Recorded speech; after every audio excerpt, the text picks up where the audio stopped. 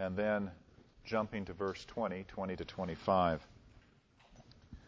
And that's because the passage from verse 15 to 19 is what we looked at last week concerning the second cleansing of the temple by the Lord Jesus Christ. Now we're looking at the story that surrounds that particular story, the story of the cursing of the fig tree. Mark chapter 11, verses 12 through 14, and the verses 20 to 25, reading from the English Standard Version. On the following day, when they came from Bethany, he was hungry. And seeing in the distance a fig tree in leaf, he went to see if he could find anything on it. When he came to it, he found nothing but leaves, for it was not the season for figs. And he said to it, "May no one ever eat fruit from you again." And the disciples heard it. Verse 20. As they passed by in the morning, they saw the fig tree withered away to its roots. And Peter remembered and said to him, "Rabbi, look, the fig tree that you cursed has withered." And Jesus answered them, "Have faith in God. Truly I say to you, whoever says to this mountain, 'Be taken up and thrown into the sea,' and does not doubt in his heart, but believes that what he says will come to pass, it will be done for him. Therefore I tell you, whatever you ask in prayer, believe that you have received it, and it will be yours. And whenever you stand praying, forgive if you have anything against anyone, so that your Father also who is in heaven may forgive you your trespasses." Let's pray. We would ask, Father, this morning that your Holy Spirit would be at work in our midst, working with the Scripture, so that we can understand what is being said in the Scriptures, so that you might guard my speaking and guard our hearing, so that in the process of the preaching of the Word, your truth would not only be presented, but your Spirit would cause your truth to find its home in our hearts in such a way that we would change, that we would be transformed by the renewing of our minds, that we would desire earnestly to be doers of the Word and not simply hearers, that we would find your Word to be our true food, that which sustains us every day, and that we would also discover increasingly that the calling to be a disciple is a wonderful calling, and that you've enabled us by your grace to be salt and light to those around us, to this generation. These things we pray in Jesus' name. Amen. I want us to begin this morning by thinking about something Jesus said, recorded by the Apostle John, John chapter 14, verses 6 and 7. Jesus said, "I am the way and the truth and the life. No one comes to the Father except by me." And then in verse 7, he says to his disciples, "If you had known me, you would have known my Father also. From now on, you do know him and have seen him." Now, the reason I want to start here this morning is I want to remind us of what is the center of the Christian faith. The central doctrine of the Christian faith, of course, is Jesus Christ. But the central teaching of Jesus Christ himself is that he, in his incarnation, is the true revelation of God the Father. That to know Jesus is to know the living God. And to know Jesus, and in knowing the living God, it's to see all of the character and all of the care that God has for us who have placed our faith in Jesus. This is absolutely central. You cannot separate Jesus and God at all, in the sense that what we know about God is preeminently, ultimately, finally, fully revealed to us in his Son. Everyone who truly understands the Christian faith understands that Christ is the very center of the Christian faith. We know this from what Jesus says here. We know this in the prologue to the Gospel of John. The Word became flesh and dwelt among us. We have beheld His glory. We also see in verse 18 of that passage, no man has seen God at any time, but the only begotten God who is in the bosom of the Father, speaking about Jesus, He has made Him known. Jesus has made God known. Now, what's the relevance to this passage that we have before us? The relevance to this passage is simply this. We're going to see what Jesus does here and what Jesus says here. Which then we ought to understand that this is what God does and this is what God says. That out of this passage we get a faithful understanding of who God is based upon who Jesus is and what Jesus says. That's what I want us to get this morning. I want us to see that Jesus Christ reveals God perfectly.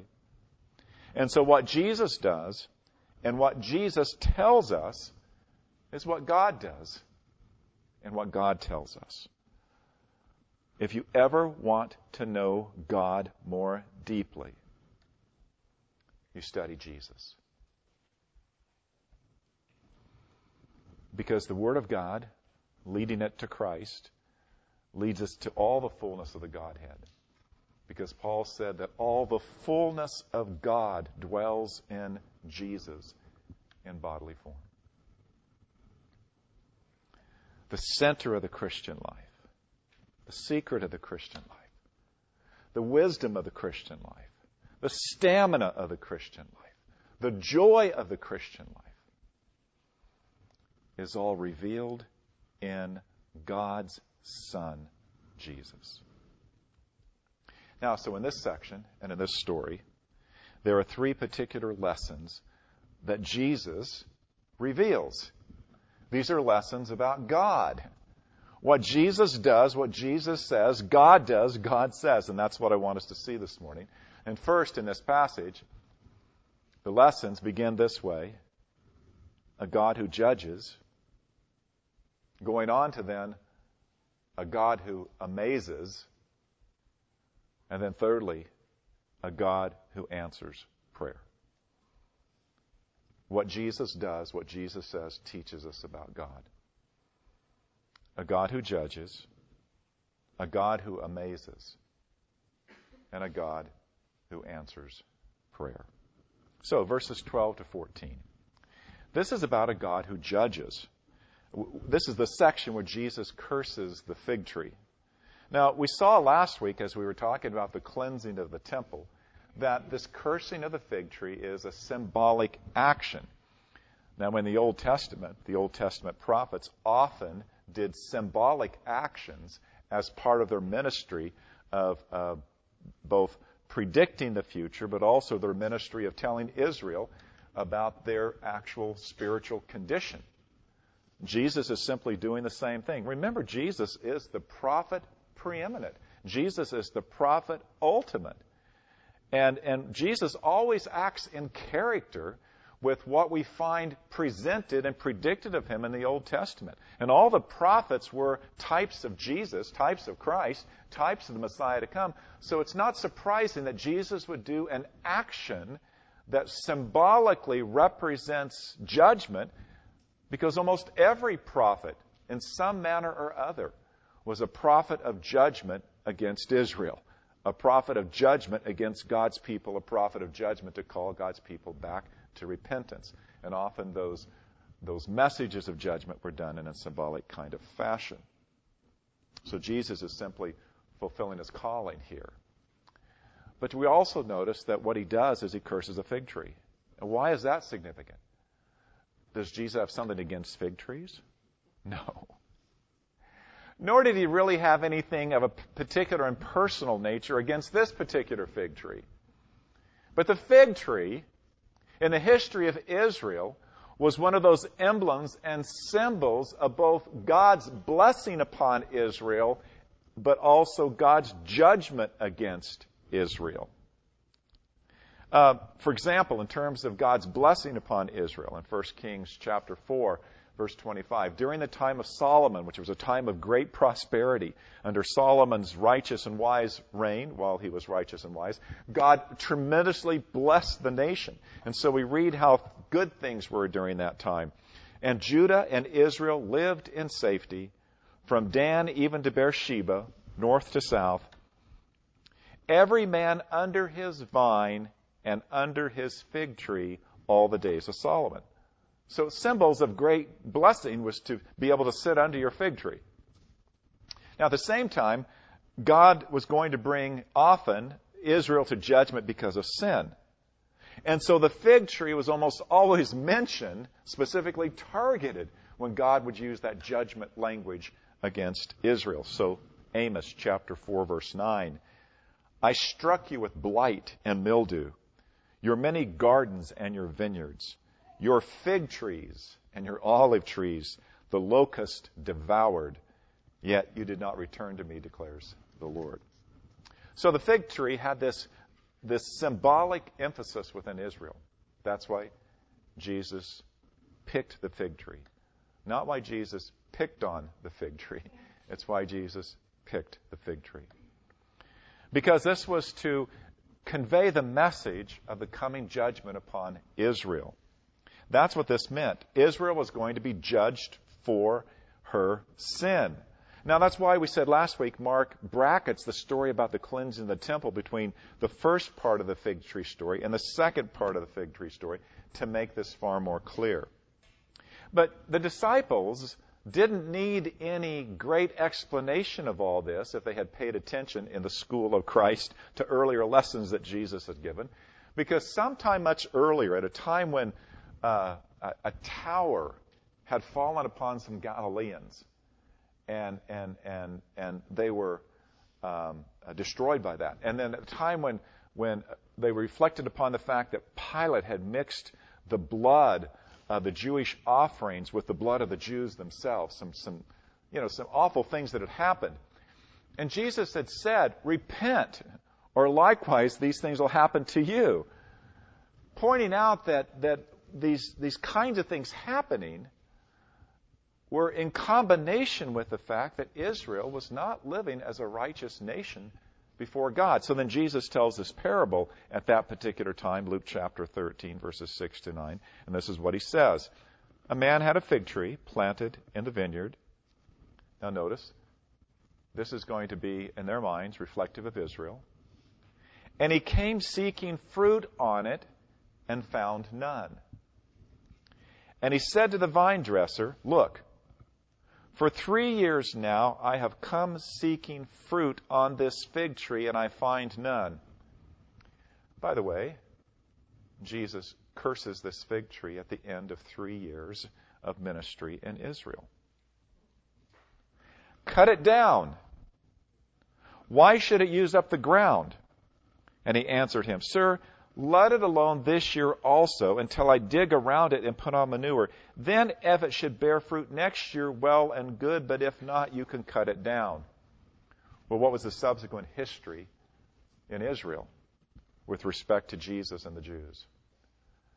We find that the Jews got even more vehemently against the name of Christ after the resurrection of Jesus. And the ultimate conclusion of that was the fig tree was going to be cut down. So the disciples already knew that. They already knew this story. So they had an understanding of this in terms of their culture, in terms of the teaching of Jesus. So they understood, look, God had been a careful and patient vine dresser with respect to Israel again and again and again and again. But now this cursing of the fig tree could only mean one thing. Israel had not responded, that Israel was going to be cut down because Israel had not repented. Now, what does this teach us about God? It teaches us that God is a holy God. That God is a God who will enact his judgment upon the sins of his people, upon the sins of the world.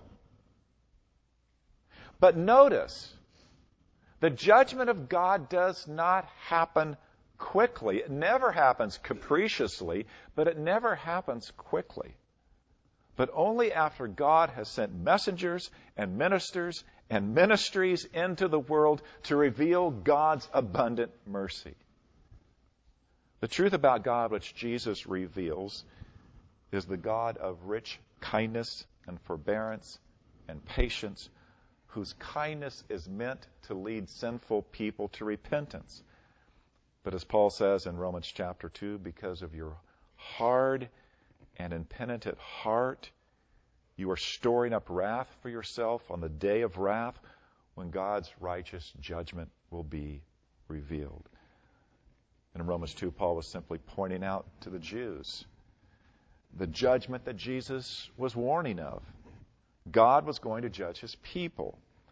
But this truth applies to all peoples. No one ever stands, listen carefully, no one ever stands under the judgment of God except those who have hard and impenitent hearts.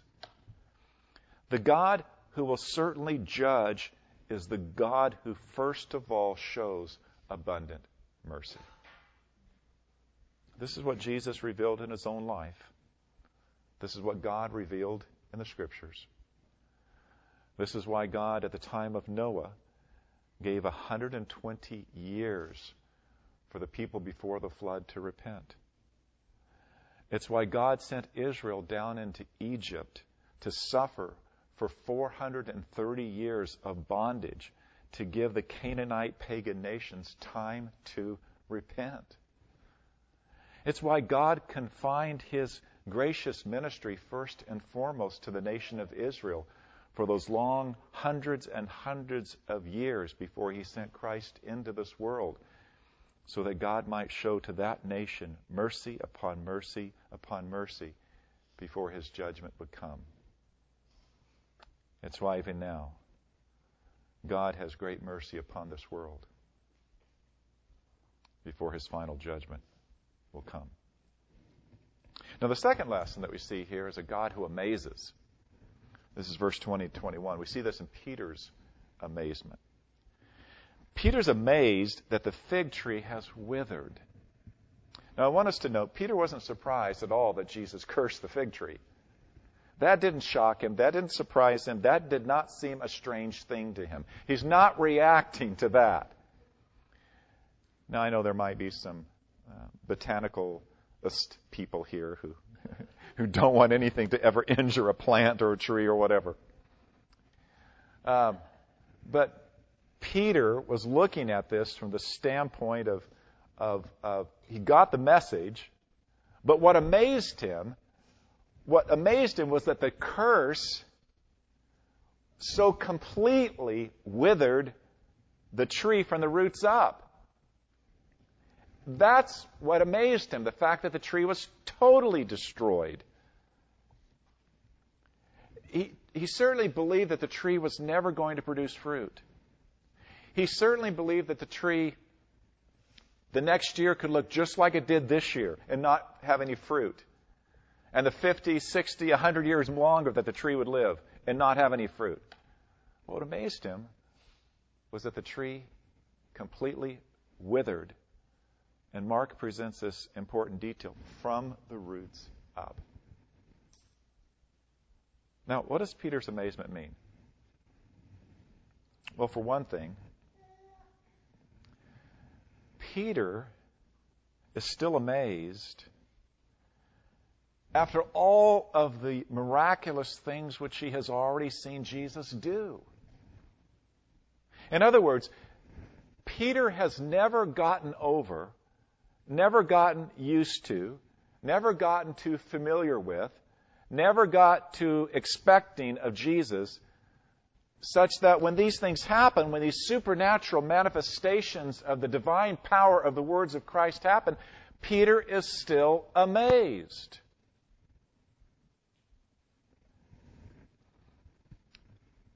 That's significant.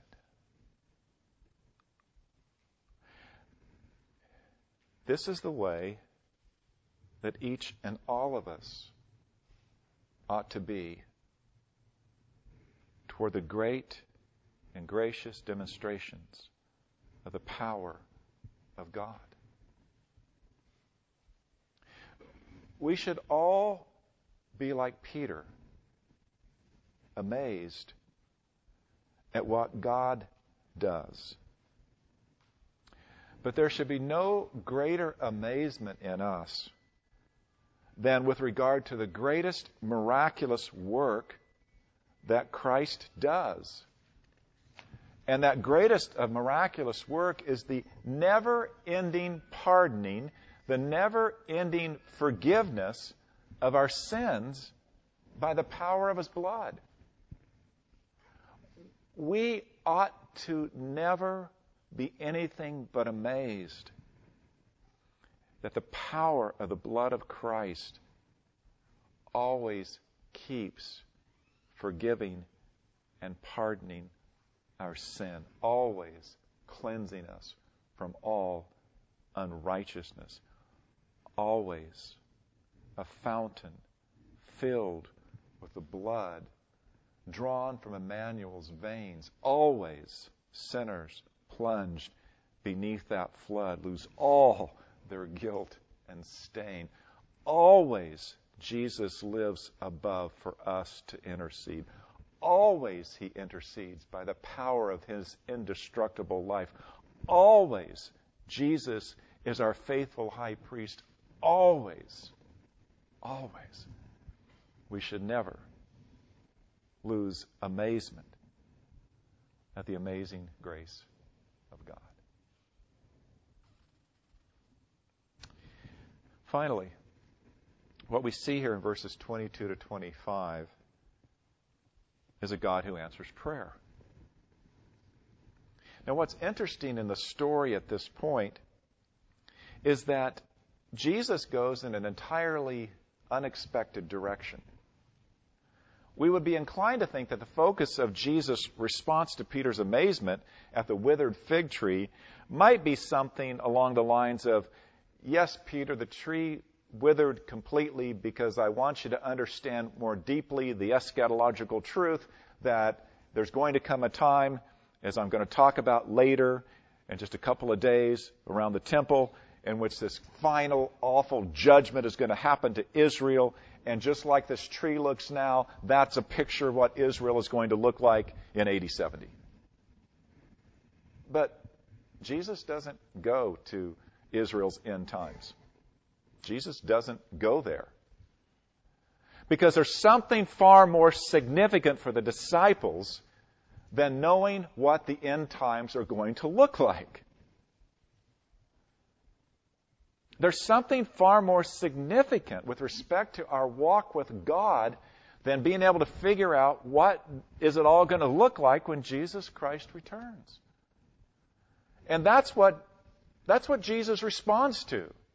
He speaks to the great need that the disciples all have at this particular point in their lives and what they need for the rest of their earthly ministry. He's going to instruct them about the God who answers prayer. Now, he does this, first of all, with a command. He says to Peter, when Peter's amazed, he says, all of them, have faith in God. Now, if you happen to look at what this is in the Greek, it's a command. Have faith in God. But commands can be given to us which point to different kinds of experiences. Let me illustrate this from my own boyhood. As a kid, my dad often commanded me to mow the lawn. Go cut the grass. He had to command me because I never wanted to cut the grass. Mowing the lawn was against my nature. For one basic reason. I was allergic to work. I had this moral allergy to work, which is called laziness. But then, there might be this very rare occasion when my dad might see that I was actually very, very tired from cutting the grass or something else. and he would give a different command. Come inside. Take a nap. And that command I would find delightful. Honestly, during my growth spurt years, I loved taking naps. Naps were truly good for me. Naps were in accordance with my nature very, very well. Now, what I want us to see is that the command that Jesus gives here to have faith in God is this second kind of command. It is a command that is designed to rescue us from the hard and toilsome and burdened work of living and working in this very difficult world. We often go through life as if the whole burden of this world is really left up to our own strength. Julie and I this week were talking about how often we bare-knuckle things in terms of our approach to life. And this command is to find rest. It's a command to stop relying upon your own strength and efforts. It's a command to find rest in trusting and entrusting yourself to God. That returns us to the emphasis we looked at a few weeks ago when we were reading Mark chapter 10, verse 52 in the story of blind Bartimaeus, when Jesus said to Bartimaeus, "Your faith has made you well." We pointed out that Jesus was giving an abbreviation when he said that, because what Jesus meant was, your faith in God has made you well. Blind Bartimaeus' faith wasn't some kind of inside human believing welling up inside of him, some kind of inward power that he tapped into believe great and wonderful things. It wasn't part of his mind and emotions in that way. His faith was exercised as a trust in the power and goodness of God. And that's what Jesus is commanding. To have a genuine trust in God, in His mercy, in His care, in His power, in His concern for what concerns us. Jesus is commanding us to find the blessing that comes from trusting God and trusting in the God who really does pay attention to us, who really does care for us with an infinite wisdom and love. A God whose care is designed toward us, toward what is truly our greatest and highest good. The greatest good that you and I can ever do for ourselves is to trust in God, to have faith in God in this way, to trust in Him. And then Jesus takes that teaching further. The more deeply we trust God, the more amazed we will be at what God will do. Verse 23-24, let's read these again. Truly, truly, I say to you, whoever says to this mountain, be taken up and thrown into the sea, and does not doubt in his heart, but believes that what he says will come to pass, it will be done for him. Therefore, I tell you, whatever you ask in prayer, believe that you have received it, and it will be yours. Now, a lot of us understand that these two verses together are probably the most abused verses in the New Testament. There's this thing that's been out there for a long time called the prosperity gospel, the name it and claim it gospel. The idea that God gives you this license to ask for anything, just believe it strongly enough and it's going to be yours. So we need to look at these two verses carefully. Jesus is beginning with a figure of speech, this idea of commanding a mountain to move by believing without any doubt in one's heart. Now, the figure of speech, this mountain-moving phrase, wasn't original with Jesus. That in itself ought to make us recognize that if it wasn't original with Jesus, It was actually original with somebody else, and it was a common thing in the Jewish culture. It's what the rabbis had used as a symbol and metaphor for strong faith in God. It's also a compounded figure of speech, because the moving of the mountain is a hyperbole, a figure of speech that expresses the truth by its exaggeration.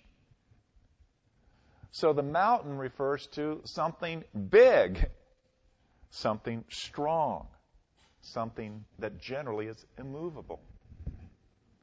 So the rabbis had taught that the deepest kind of faith in God is a big faith in God, a large faith in God, an immovable faith in God, a faith in God that is so immovable it's like a huge rock, a mountain that can't be moved. That's what they meant by it. Paul uses this metaphor. 1 Corinthians chapter 13. He says, if I have all faith, now the idea of all faith there means the totality of faith, the deepest kind of faith, the maximal kind of faith. If I have all faith so as to remove mountains, but have not love, I am nothing. Figure of speech. The point of the figure of speech is this. If there's mountain-sized faith, there's faith that isn't mountain-sized, right? So we can have genuine trust in God. But that trust in God can grow. And that trust in God can grow deeper and stronger and bigger as we get to know God more deeply and more faithfully. Now, what Jesus also mentions here is the doubt factor. Here's the most basic spiritual reality that Jesus is pointing out in terms of the doubt factor. Trusting in God is affected by your doubts. Now, the nature of doubt is this. It's to be suspicious, or it's not to trust in something entirely, or it's to worry that something isn't totally right about this, whatever you might be doing or wanting to do. It winds up in being a lack of certainty. Doubt is a feeling of uncertainty. It's a lack of conviction about something. James describes the doubt factor. James chapter 1, verses 5 and 7, when he says, if any of you lack wisdom, let him ask God, who gives generously to all without reproach, and it will be given him. An exact example of what Jesus was teaching. But let him ask in faith with no doubting. For the one who doubts is like the wave of the sea that's tossed and driven by the wind. For any person must not suppose he'll receive anything from the Lord. Such a person who doubts, who lacks convictions, he must not believe he's going to get the thing that he wants, if in fact he's doubting rather than asking and trusting in faith. So what Jesus is saying is this. The killer of our trust in God is doubt. What short circuits the answers to our prayers is a lack of trust in God and what God is willing to do. Yet, I want you to think a little more deeply about this doubt factor, because there are actually two kinds of doubt. There's good doubt and there's bad doubt. But they affect your relationship with God, because both good doubt and bad doubt are both about a lack of certainty, a lack of conviction. Good doubt is when you're not sure that what you're really asking of God is kosher. You're not sure that what you're asking of God is really good or godly or according to the righteousness of the kingdom of God. Because remember, Jesus taught us to seek first the kingdom and his righteousness, and then all these things will be added to us. About 25 years ago, I got fascinated with the idea that somebody has to win the $5 million Reader's Digest sweepstakes.